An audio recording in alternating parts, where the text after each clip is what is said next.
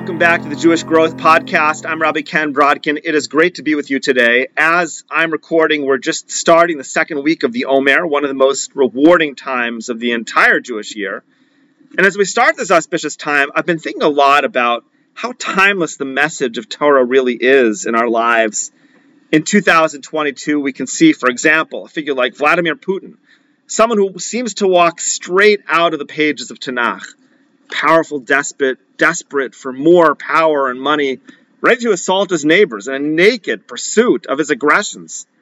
The man called Putin could just as well be named Sancheriv or Nebuchadnezzar. Events of our times remind us how enduring the message of Tanakh is. But if the Tanakh teaches us that there is an evil aggression embodied by some figures, our prophets also teach us about leaders who embody everything that is good in the world. As we read in the last day of Pesach, the prophet in Yeshayahu Yud Aleph, Isaiah 11, teaches us that there will be a future leader who embodies all that is good in humanity. And the most important thing about this leader is that the Spirit of God is within him. V'nacha alav ruach Hashem, ruach chachma uvina. The Spirit of God will rest upon him, a spirit of wisdom and understanding. V'hericho biyiras Hashem, v'lo l'mara einav yishbot, v'lo l'mishma aznav yochiach. He will be imbued with the spirit of fear of Hashem, and he will not need to judge by what his eyes see, nor by what his ears hear. And as a result of this Spirit of God that he somehow attains, this future leader will bring justice to the world, particularly through his words. V'hika eretz b'shevet piv u'beruach svasav yamis rasha. He will strike the wicked of the earth with the rod of his mouth, and with the breath of his lips he will slay the wicked. And what's more, this leader is going to usher in a new era. It will be a time when V'gar zev im keves v'namer im gedir bats. The wolf will live with the sheep, and the leopard will lie down with the kid. A cow and a bear will graze, and their young will lie down together. And the culmination of it all will be that no one will desecrate God's holy mountain. Ki mala ha'aretz esdeya Hashem kamayim liyam mechasim. For the earth will be as filled with knowledge of God as waters cover the seabed. What's happening in this futuristic vision? The Rambam explains that the wolf and sheep living together is a metaphor.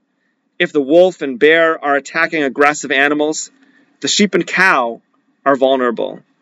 In a future time, the wild beasts of the world, the great nations that have power, that abuse it, will be subdued, and they'll live in peace with smaller nations. And so the verses describe both a leader who's imbued with the Spirit of God, as well as an era that will be ushered in. But how does this come about? The Rambam at the end of Hilchos Melachim in the Mishnah Torah describes these future days. According to the Rambam, these days here described are the Messianic era, and they're ushered in by this Mashiach, this man of God. But what kind of person will this leader be? The answer, says the Rambam, is he will be someone who was osek b'Torah, someone who's occupied with the Torah, someone who knows the Torah shebichsav and the Torah shebal peh, both the oral Torah and the written Torah. He'll be occupied with the study of Torah day and night, and he will guide people in the paths of Torah. And what's more, the world itself will become involved in the Torah. The Rambam writes that our sages, after all, did not desire these days of Mashiach so that they can defeat their enemies or so that we can revel. We didn't desire the days of the Mashiach so we could revel in our beach homes or luxurious restaurants, the Rambam sort of says. But rather, we look to that future time because it's an epoch when we'll be free to study the Torah.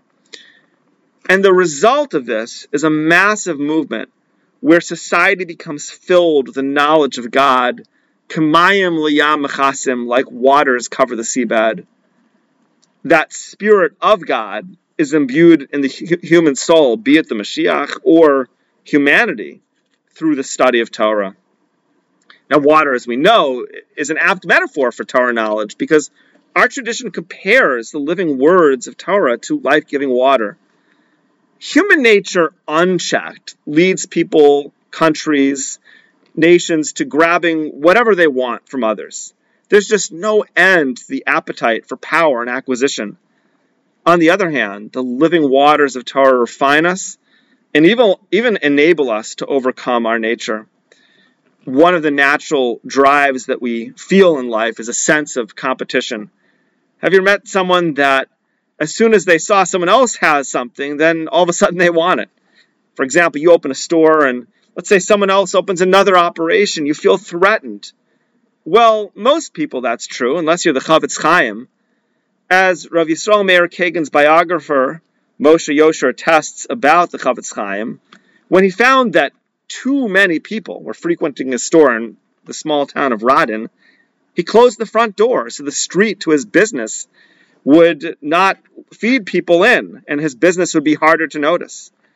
He actually made continual efforts to assure the success of his competitors. You see, he was worried that perhaps as a Torah scholar, people would favor his business. And so he was always worried about his competitors until, astoundingly, he just closed shop. Now this, and many other stories that are written about the Chafetz Chaim, seem wild, though this is the man that his students attest that he was.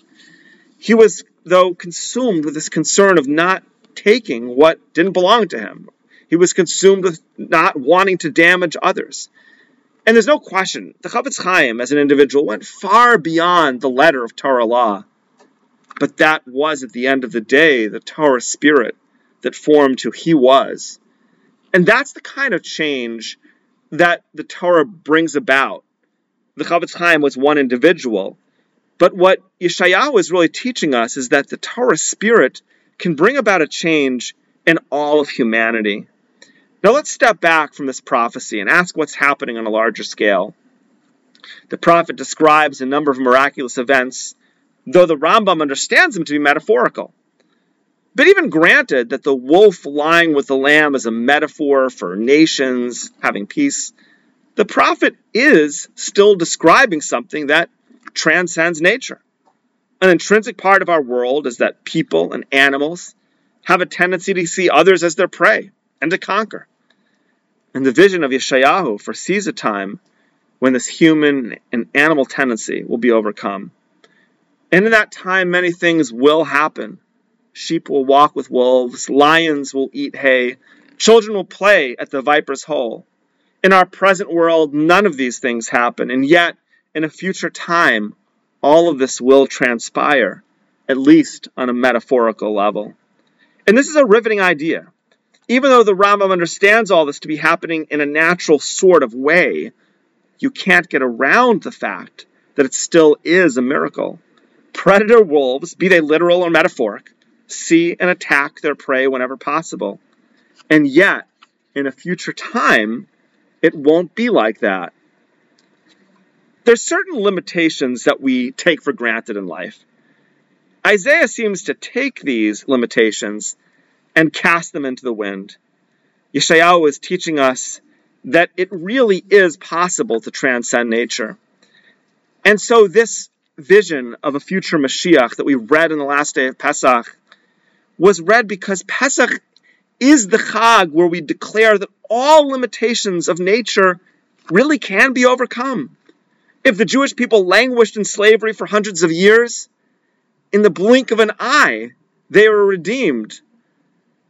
Have you ever had a moment in life where you had a problem you were experiencing? It might have been going on for weeks or months, even years, and then suddenly the issue was solved. When we feel a positive change happening quickly in life, we can experience that sense of God's hand redeeming us. And so that message of Pesach and the message of Yeshayahu is one and the same. The Jewish people overcame nature, both past and future. And every one of us can and will transcend our own limitations. But today, going forward in this period of the Omer and towards Shavuot, how do we achieve this vision? Let's think back to that messianic leader who ushers in the period when there will be knowledge of God. This person will be imbued with the spirit of the fear of Hashem, a spirit of wisdom, righteousness. But how does he attain that? Is it merely a gift from God? Now, there's no question that there is a gift from Hashem involved in here. You can't get it without God's gift. And yet the Rambam says that this leader will be a person with knowledge of Torah, who's osek, who's occupied in Torah. Torah learning is the root and the source of the inspired spirit. And while the Messianic figure will achieve an extremely high level of Torah, every one of us can be imbued with the Spirit of God. And that's remarkable. In fact, Rebbe Akiva, as a common unlearned person, long before he became the Rebbe Akiva that we know, intuited that Torah could change his nature. As the Midrash relates, how did Rebbe Akiva begin studying? He was 40 years old, the Midrash says, and never studied Torah. And once standing by a well, he asked, Mi chakak even zu, who hollowed out this stone? It's the water falling on it, day after day, the people told him. Rabbi Akiva thought to himself, if the soft water can pierce this hard rock, Divrei Torah, shekasha kubarzal, al achas kama v'kama, sheichakaku es libi, shubaser v'dam. If the soft water can pierce this hard rock, surely the words of Torah, which are as strong as iron, will be able to engrave themselves in my heart, which is flesh and blood. Immediately, Rabbi Akiva turned to learning Torah. While Rabbi Akiva understood that the human heart has its own tendencies and direction, he also understood that words of Torah can shape the heart.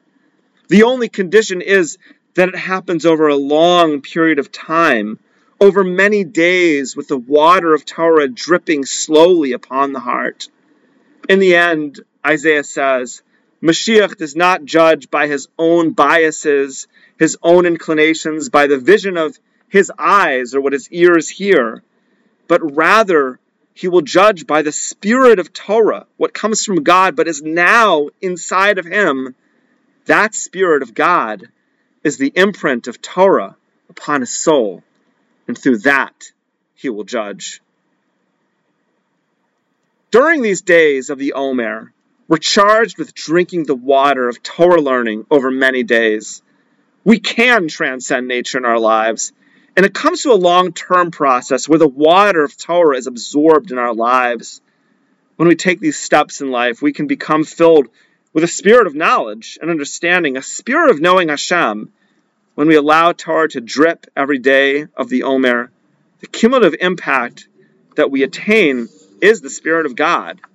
And that is something that every Jew can do, whether it's learning Daf Yomi or Pirkei Avos, daily inspiration, an English book on the Parsha. We all can connect to this Ruach, to this spirit of the Torah. And so make sure, whoever you are, that you take advantage of this time of year. Find some form of learning. Maybe it's a podcast or a daily email or something more in depth, and set that Torah learning as a fixed part of your daily schedule. Because as we take these steps forward in the coming days, we're bringing our world to a time when the earth will be filled with the knowledge of Hashem, K'mayim liyam mechasim, like waters cover the seabed. Thanks for being with me today. I'm Ken Brodkin, and this is the Jewish Growth Podcast.